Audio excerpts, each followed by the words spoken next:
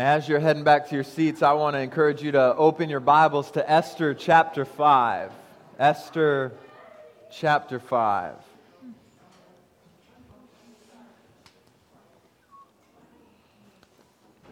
Once again, it is good to be back with you all. I was telling one of the brothers in the church earlier, I'm thankful for the breaks away from Newbury, but I hate being gone from this place on Sunday, so I'm excited to be back with you. Excited to be back in the book of Esther. We have this sermon and one more sermon left in our series through the book of Esther, a series that we've entitled Esther, a Story of God's Providence. And you might be thinking, well, we're just at chapter 5. There are 10 chapters. How do we only have 2 left? Well, this morning, we're going to kind of work through Esther chapter 5 through the first part of chapter 9. So this is kind of, we're going to take a 30,000-foot view of this, but I think you'll understand why we're going to do that as we work through it. But I'm not going to read all of Esther chapter 5 through chapter 9 as we begin, but I want to invite you to stand and I want to read into your hearing Esther chapter 5 beginning in verse 8 and reading through chapter 6 verse 3. So when you've arrived there, will you stand out of reverence for God's word? Esther chapter 5 beginning in verse 8, and we're going to be reading through verse 3.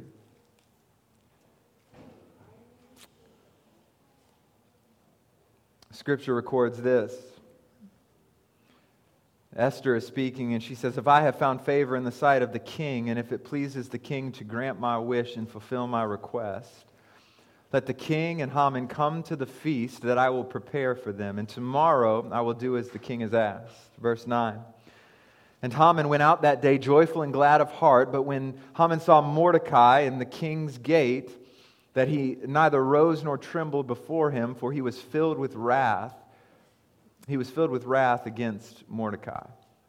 Nevertheless, Haman restrained himself and went home, and he sent and brought his friends and his wife Zeresh.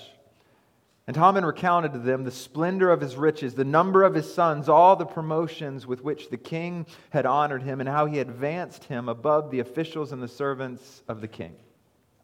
Then Haman said, even Queen Esther, let no one but me come with the king to the feast she prepared. And tomorrow also I am invited by her together with the king. Yet all this is worth nothing to me, so long as I see Mordecai the Jew sitting at the king's gate." Then his wife Zeresh and all his friends said to him, "Let a gallows 50 cubits high be made, and in the morning tell the king to have Mordecai hanged upon it. Then go joyfully with the king to the feast." And this idea pleased Haman, and he had the gallows made. Chapter 6, verse 1. "On that night, the king could not sleep, and he gave orders to bring the book of memorable deeds, the Chronicles, and they were read before the king. And it was found written how Mordecai had told about Bigthana and Teresh, 2 of the king's eunuchs who guarded the threshold, and who had sought to lay hands to King Ahasuerus. And the king said, 'What honor or distinction has been bestowed on Mordecai for this?'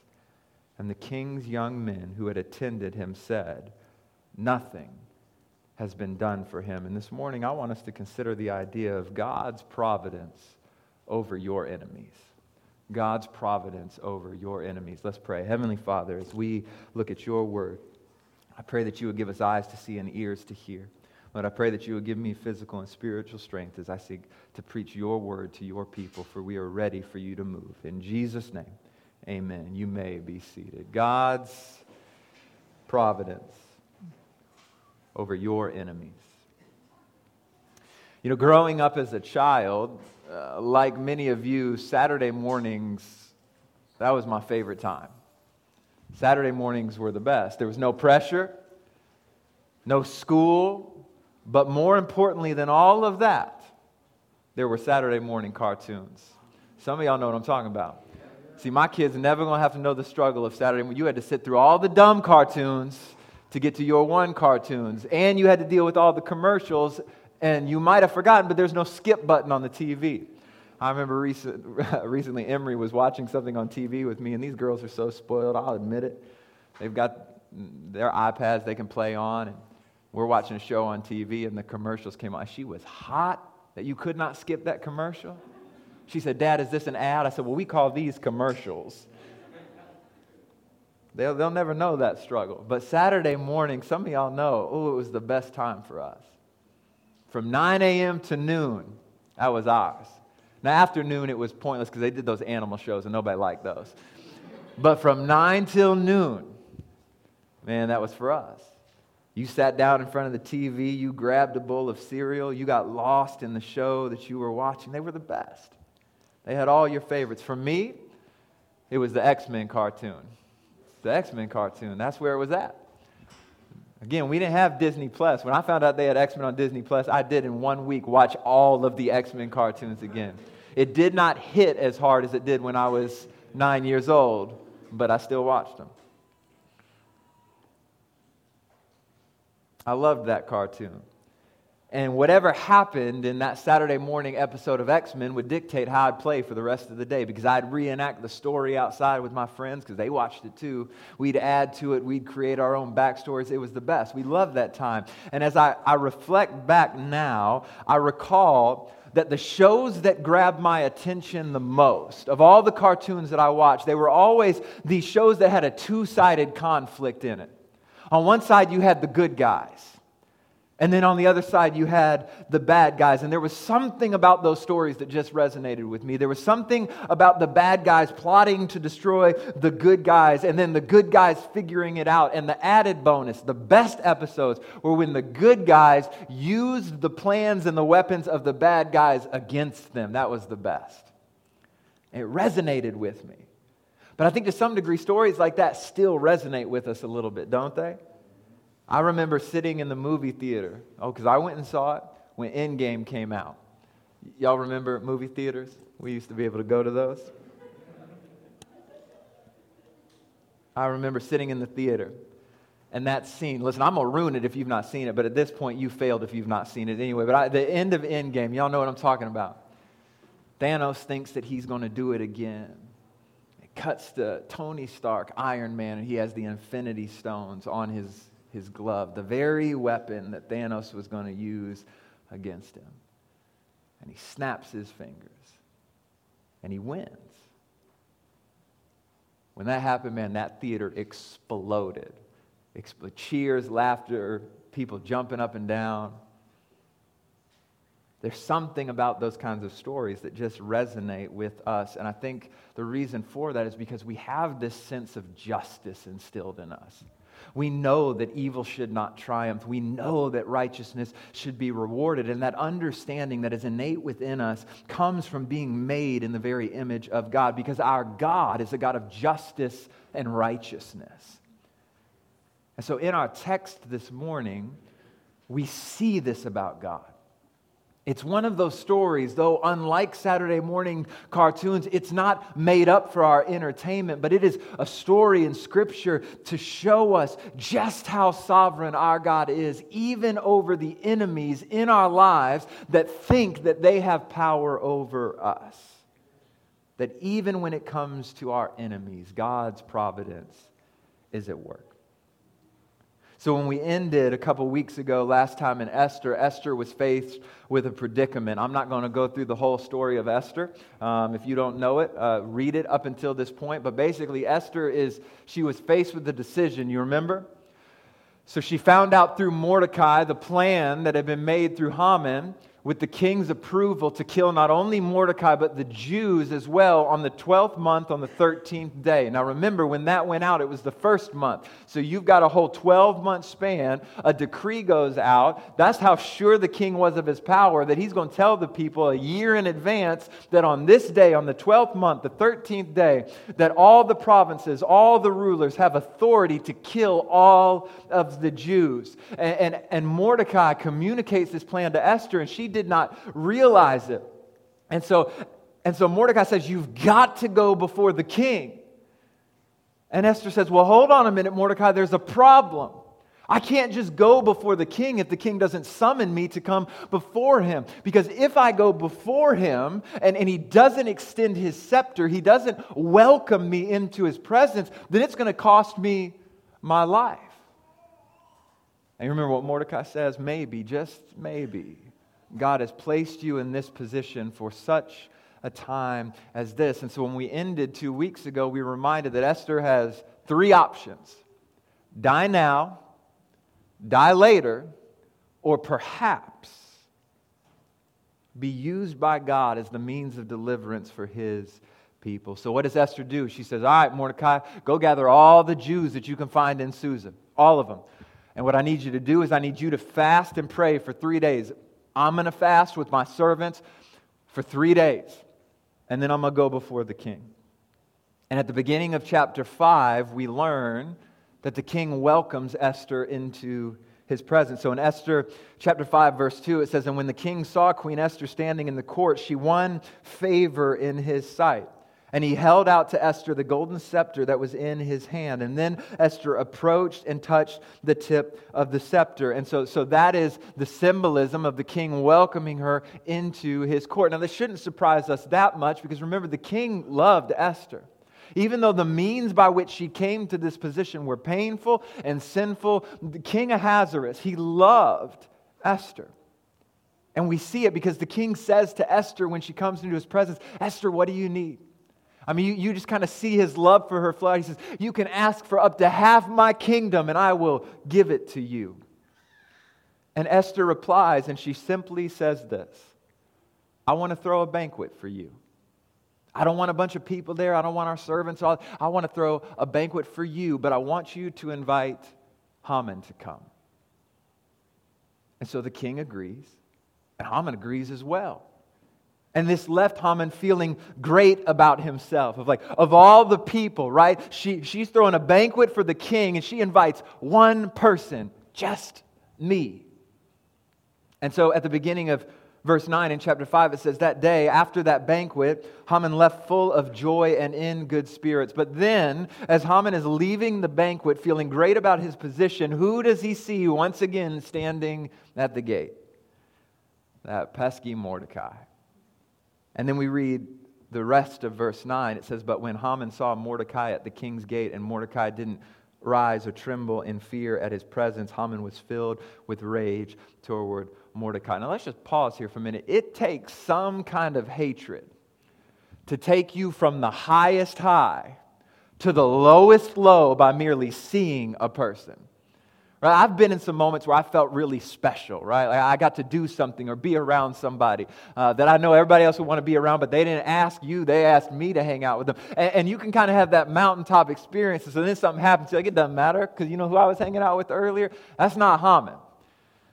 He hates Mordecai and the Jews so much that after experiencing the reality of his prominence as the second in command, he just sees Mordecai by the gate. Mordecai's not doing anything. He's not talking to him. He's not insulting them. He just refuses to bow down. And it fills him with rage. And Haman is reminded of how much he wants Mordecai dead. Now, this actually leads to the first truth that I want us to consider as we think through this idea of God's providence over your enemies. Here it is. The presence of enemies does not mean that we are being unfaithful. The presence of enemies does not mean that we are being unfaithful.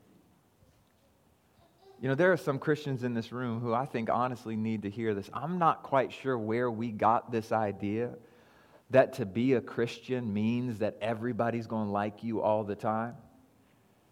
That you're never going to have any enemies in your life. Because when I look through the Bible, I just can't find that.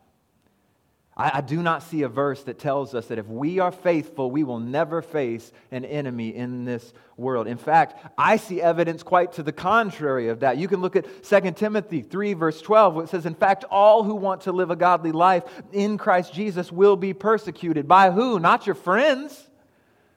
By your enemies.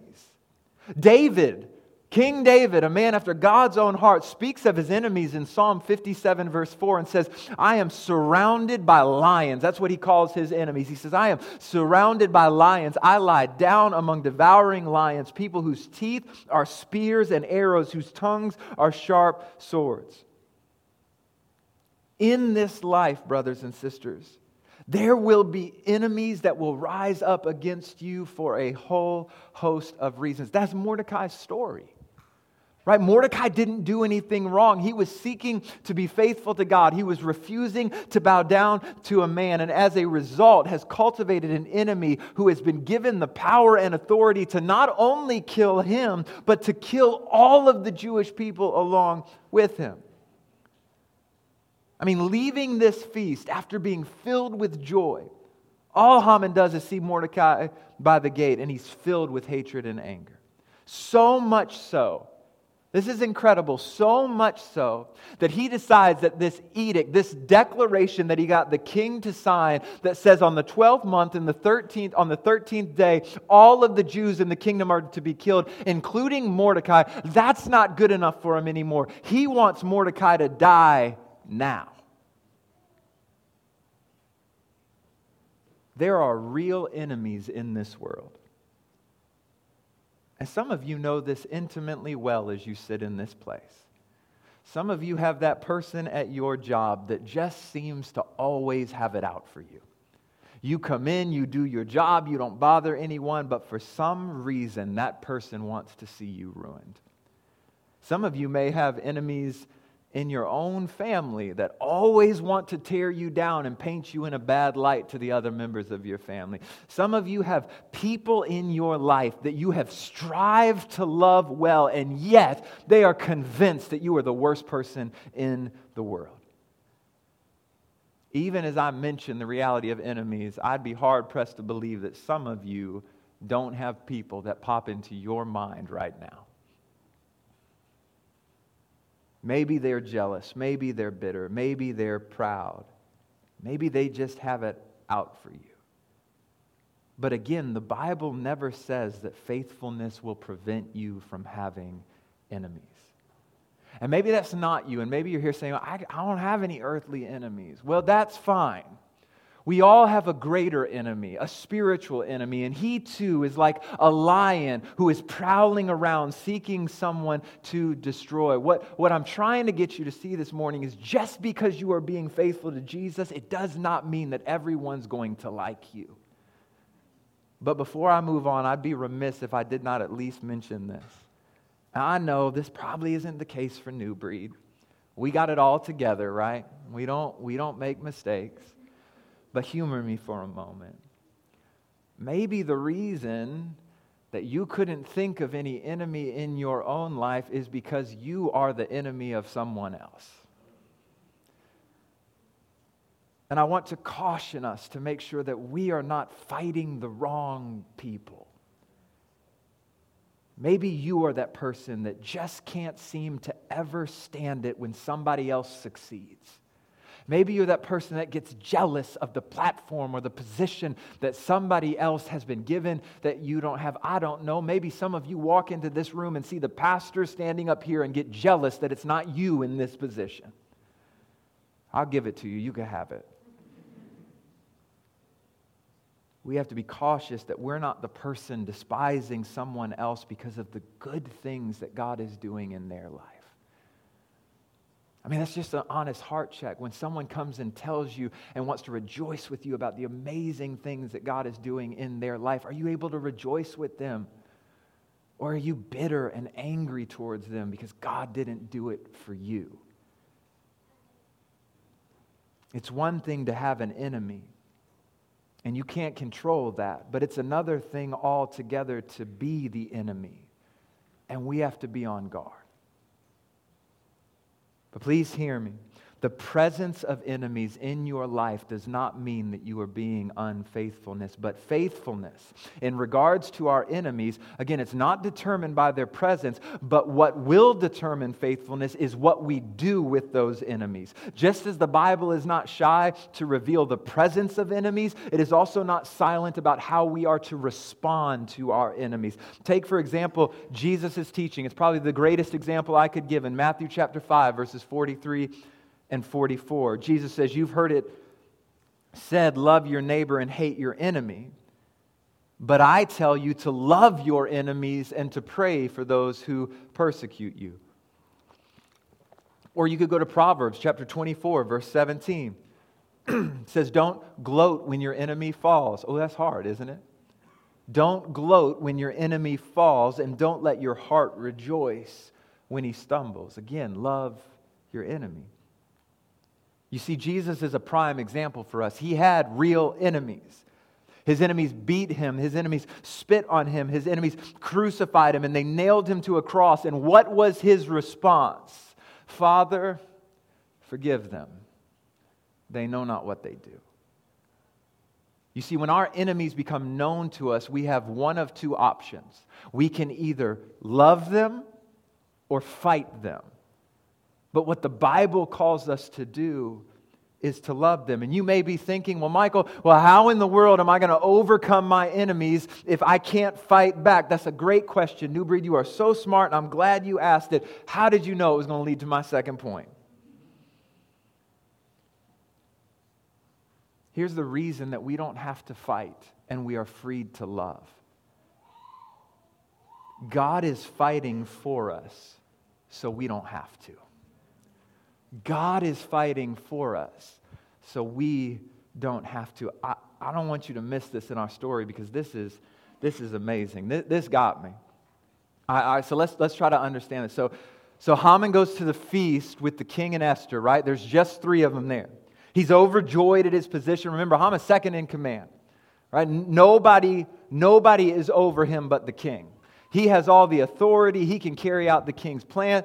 I mean, the king even said people need to bow down when he walks by, right? This is a guy who has a high position. And so he gets invited to this banquet. It's Esther, the king, and him. He's basking in his glory. And he leaves the feast. He sees Mordecai. Mordecai doesn't do anything to him. He doesn't say anything to him. But Haman is so filled with hatred that he knows he can't wait any longer and he has to kill Mordecai. So what does Haman do? He goes home, he calls his wife, he calls his friends, and he plots against Mordecai. Look at Esther chapter 5, verses 12 through 14. It says, Then Haman said, Even Queen Esther, let no one but me come with the king to the feast she prepared. And tomorrow also I am invited by her together with the king. So not only was he invited to one banquet, Esther's throwing a second one for just the king and Haman again. Like, this dude is on cloud 9. But look at what he says. Yet all this is worth nothing to me, as long as I see Mordecai the Jew sitting at the king's gate. Then his wife Zeresh and all his friends said to him, Let a gallows 50 cubits high be made, and in the morning tell the king to have Mordecai hanged upon it. Then go joyfully with the king to the feast. Here it is. This idea pleased Haman, and he had the gallows made. It's some kind of brokenness that the only way you can enjoy the position you have is by the downfall of someone else. So here's Mordecai, right? Look, we can't miss it. He's minding his own business at the gate. He's doing his job as a lower official because Esther's the queen and she got him this role. He's just trying to be faithful. Haman walks by. He's filled with rage. The sun starts to go down. So what can we assume about Mordecai? Now, this is an assumption I'm making on the text, but I believe it's a fair assumption to make. See, Haman goes to his house to plot. Mordecai goes home because it's nighttime and he sleeps. Right? But not Haman. He's up all night plotting how he is going to ruin this man. He is up building gallows at his very own house in the middle of the night so that he can hang Mordecai. But can I tell you this? Haman's not the only one who was not sleeping that night. Because look at the beginning of chapter 6. On that night, the king could not sleep. Now, we talked about this in the first sermon in our series. Some would look at this and see merely a coincidence. Sure, a lot of people don't sleep at night. I had a rough one last night, fam. No reason, just couldn't sleep. Probably too excited to see y'all. We might think it's not that significant.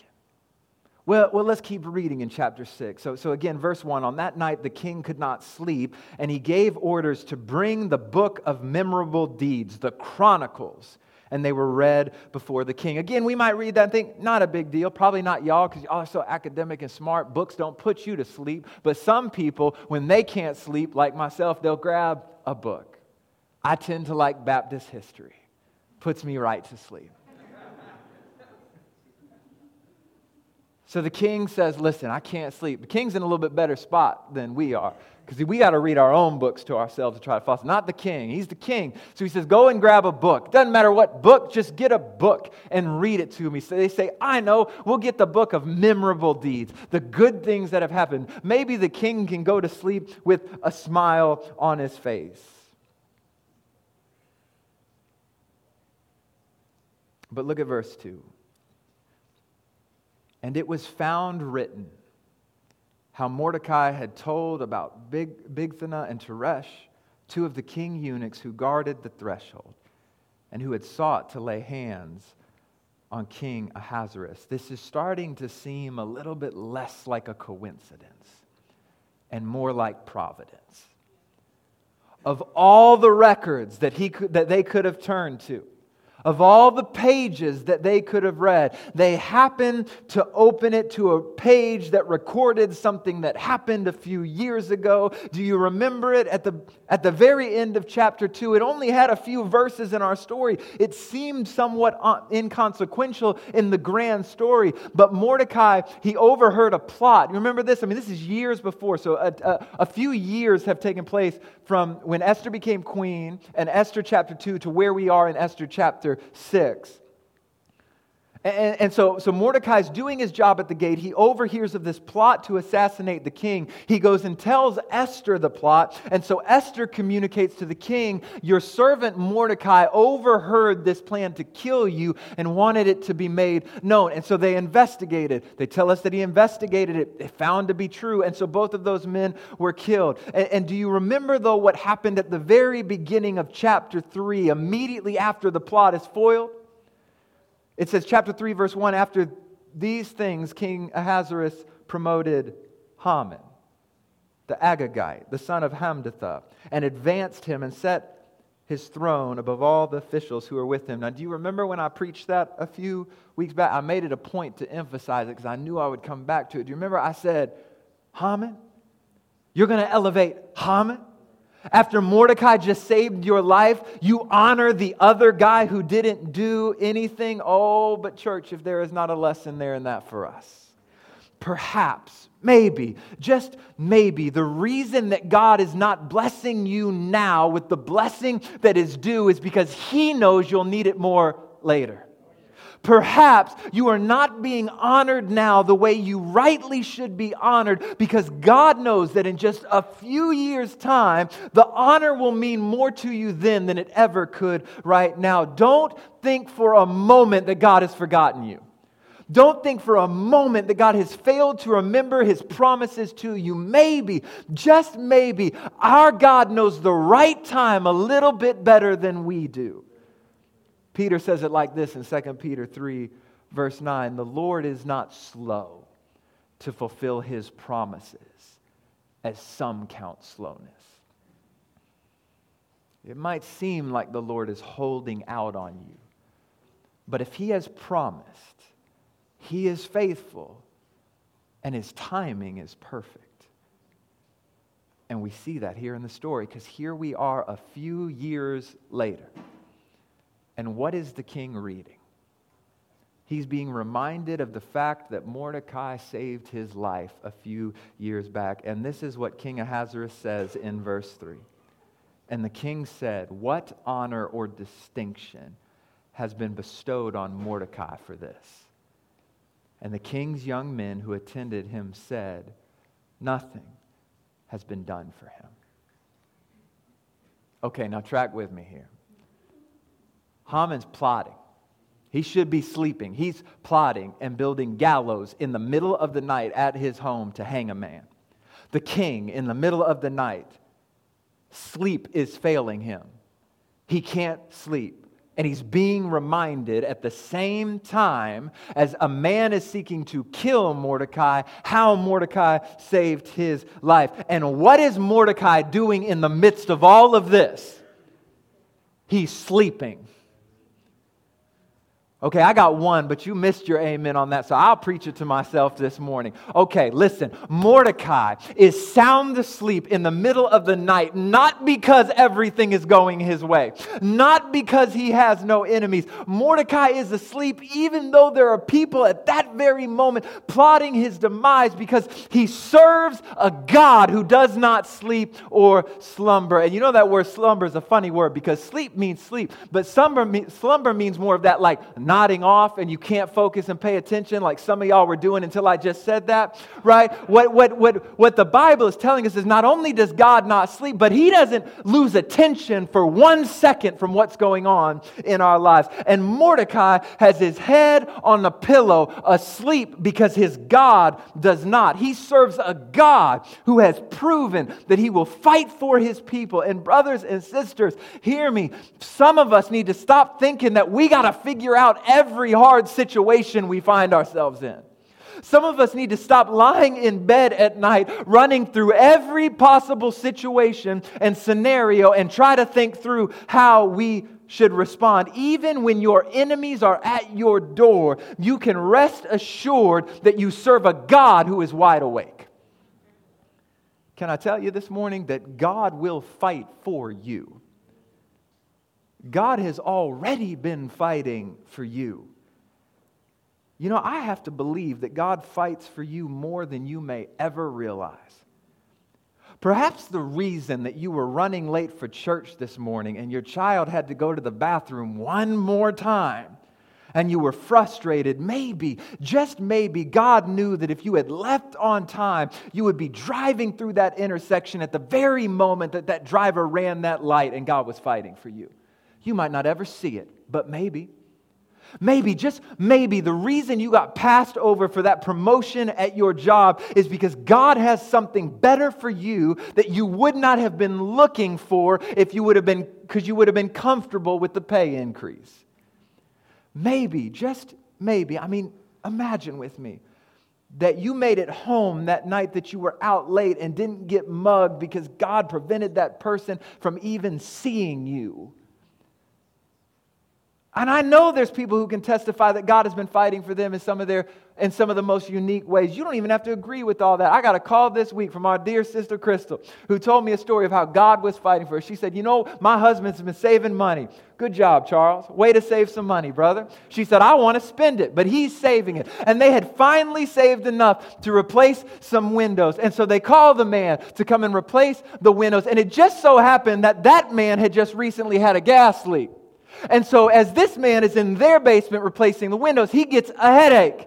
And he says, you have a problem. I think you have a gas leak. And Crystal, being our dear sister Crystal, said, no, I don't. You're wrong. But they called anyway. And they came and checked it out. And sure enough, there was a major gas leak in their basement. And the Lord, in the midst of some window replacement, was fighting for His children. Don't tell me that God is not fighting for you in ways you don't even know about.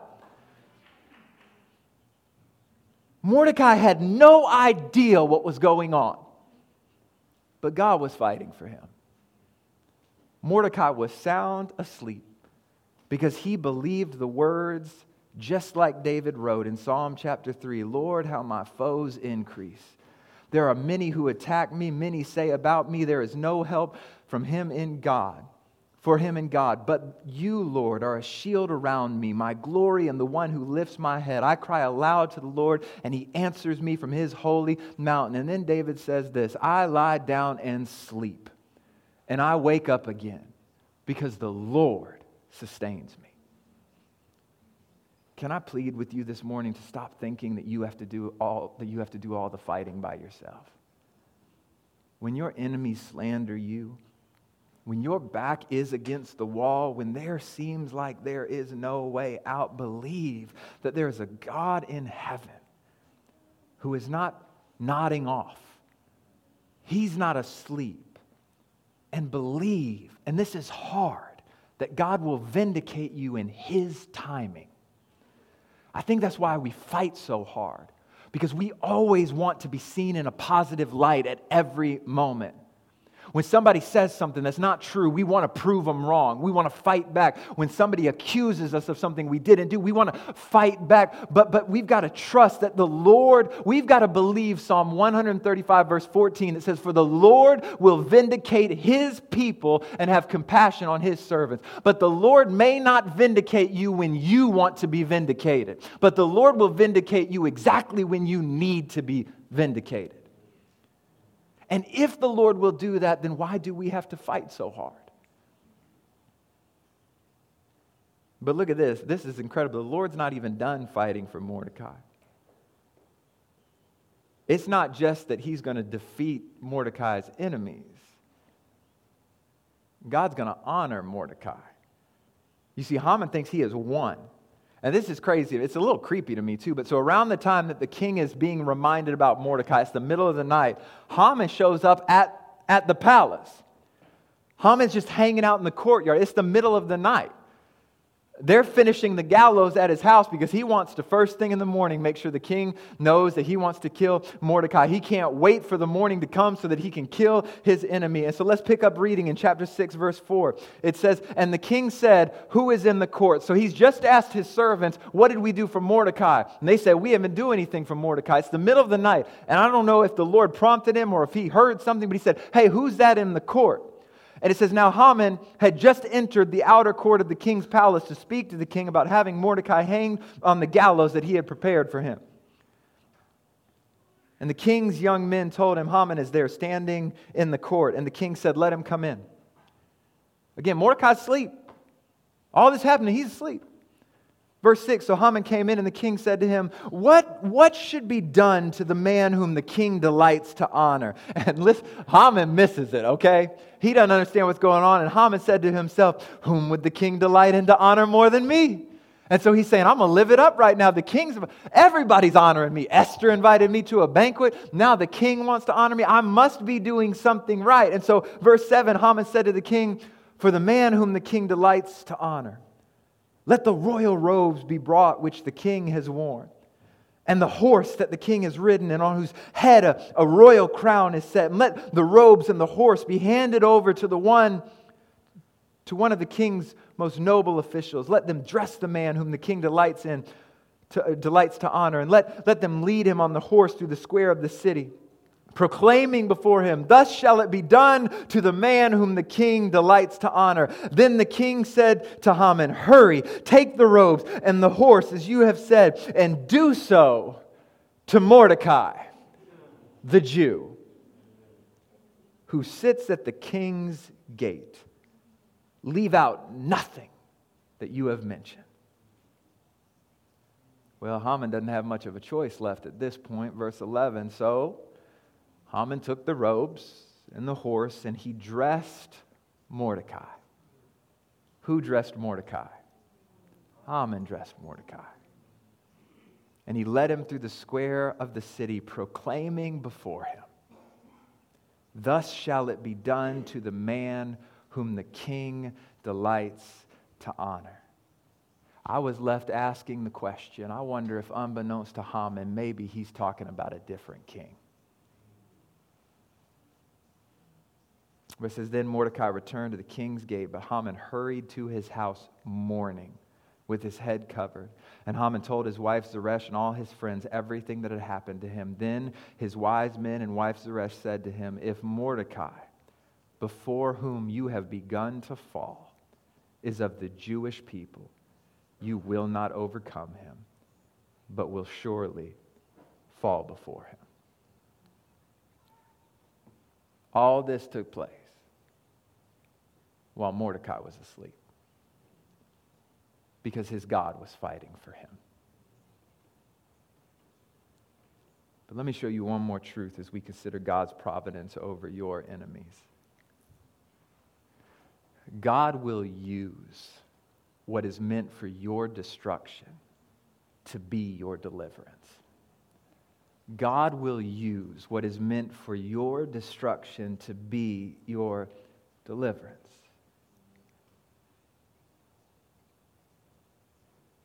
Let's pick up there at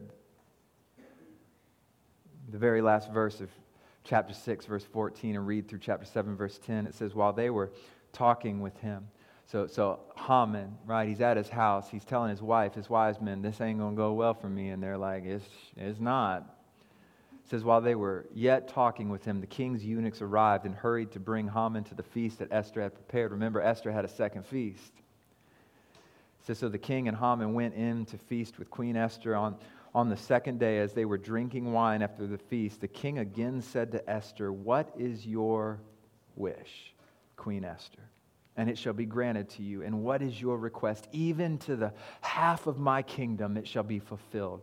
And then Queen Esther answered, if I have found favor in your sight, O king, and if it pleases the king, let my life be granted me for my wish and my people for my request. For we have been sold, I and my people, to be destroyed, to be killed, and to be annihilated. If we had been sold merely as slaves, men and women, I would have been silent. For our affliction is not to be compared with the loss of the king. But then King Ahasuerus said to Queen Esther, who is he and where is he who has dared to do this? And Esther said, a foe and enemy, this wicked Haman. Then Haman was terrified before the king and the queen. And the king arose in his wrath from the wine drinking and went into the palace garden. But Haman stayed to beg for his life from Queen Esther, for he saw that harm was determined against him by the king. And then the king returned from the palace garden to the place where they were drinking wine, as Haman was falling on the couch where Esther was. And the king said, will he even assault the queen in my presence, in my own house? As the word left the mouth of the king, they covered Haman's face. Then Harbona, one of the eunuchs in attendance on the king, said, remember, he's the one that really liked Esther. He said, moreover, the gallows that Haman has prepared for Mordecai, whose word saved the king, is standing in Haman's house, 50 cubits high. And the king said, hang him on it. So they hanged Haman on the gallows that he had prepared for Mordecai. And then the wrath of the king abated. Our God is a God of providence. Haman got figured out. Esther was bold in her declaration before the king. Save me, save my people. We have been sold to death. And the king, who loves his queen, said, who did it? Who was it? And she says, that man right there, which that takes some nerve. And so the king's furious, right? You saw that he got up and walked out from his wine drinking. And we know our king likes to drink. So it takes a lot to get him to stop drinking. Remember, chapter 1, it was 187 days of drinking for this man. But he stops drinking, walks out. And so while he's out, Haman thinks, this is it. I can plead my case before the queen. And he throws himself down at her feet. And a king walks back into that moment and sees him not as pleading, but perceives that as this man's trying to attack my wife. Esther didn't have to say anything. They put a hood over his head. They hang him on the very weapon that was to be used against his enemies, against the Jews. And he's killed. The very gallows meant to kill Mordecai were used for the destruction of his enemies. And there's so much more, and I'm running out of time. I knew I bit off a lot by trying to do all of these chapters, but let me try to summarize for you how God will use what is meant for your destruction to be your deliverance, because there's even more that goes on. So after Haman is killed, Mordecai is elevated to his position, to Haman's old position. He is second in charge under the king now. And so Esther, she requests, she finally makes her request to the king. And Esther requests that the king send out another decree, that he will allow the Jews permission to fight back on the 12th month, on the 13th day, when all the provinces and all the kingdom are set to kill and annihilate the Jews. Esther says, please just send out another decree and give them permission to fight back. Let it be known that the Jews can return against their enemies and fight back if someone comes against them. And the king, I don't know if it's out of love for his wife. I don't know if it's shame for being duped by Haman. He agrees. And so look at this in Esther chapter 9, verse 1. I want to jump over there real quick. Esther chapter 9, verse 1. It says, now, in the 12th month, which is the month of Adar, on the 13th day of the same. So we know what was supposed to happen on the 12th month on the 13th day. The Jews were supposed to be killed. It says, when the king's command and edict were about to be carried out, on the very day when the enemies of the Jews hoped to gain the mastery over them, oh, here it is, the reverse occurred. The Jews gained mastery over those who hated them. Isn't that just like our God? Tell me our God is not a God of great reversals. We see it here in Esther, where the plot that was meant to be for the destruction of God's people, and don't underestimate the weight of that. Not only is that the destruction of God's people, it's the annihilation of the covenant. And what does God do? A great reversal. We saw it in the story of Joseph. We've talked about it a couple of times. Way back when, remember that Joseph, he's loved by his father. He's given this really cool bathrobe that's got a lot of colors on it. And his brothers get jealous because he's the youngest, and so they sell him into slavery and tell their father that he's been killed. And he ends up in Egypt, and it's a tumultuous time. It doesn't go great for Joseph. He finds himself in prison on trumped-up sexual abuse charges, but in the midst of that, God is working. And so through all of this, Joseph ends up finding himself in the house of Pharaoh, interpreting a dream and being elevated by Pharaoh to a position of prominence. And lo and behold, who has to show up in Egypt because of a famine in the land? His brothers. And his dad later, you're right. And the very weapon that was to be for Joseph's demise ended up being deliverance for the people of God. Genesis 50, verse 20, you planned evil against me, and God planned it for good, to bring about the present result, the survival of many people. But that's not the only great reversal. You see it with Paul. As he meets Jesus on the road to Damascus, one of the greatest persecutors of Christians becomes one of the greatest Christians used by God for the edification of the church and the spread of the gospel. But nowhere, absolutely nowhere, do you see a reversal as great as that with the life of Jesus Christ. I'll make no mistake about it. The life, death, and resurrection of Christ is the greatest reversal that God has ever done. As He used what was meant for destruction to be our deliverance. They beat Him, and unbeknownst to them, as Isaiah writes, every stripe was a mark for our healing. As they beat a crown of thorns on His head, the very thorns that came as a result of the curse in Genesis chapter 3, Jesus was taking our curse upon His head. They nailed Him to a cross, and they hung Him high, not knowing that He was our mediator, the one who hung between heaven and earth to pay a blood debt that we owed. And as He died, all of hell celebrated. They had finally destroyed the Son of God, but in the greatest reversal the world has ever seen, 3 days later, Jesus walked out of the tomb, and the death that the enemy thought was the end of our hope proved to be the death of death. And Jesus walked out of that grave with authority and complete victory. Our greatest enemy has been defeated by the very weapon he thought he wielded. And you and I have a confidence and a hope that because of what Christ has done for us, we can be made right with God. Our sins can be forgiven and we can be adopted into the family of God. And please hear me, church. If God can do that against our greatest enemy, surely these lesser enemies are no match for His muscles of omnipotence.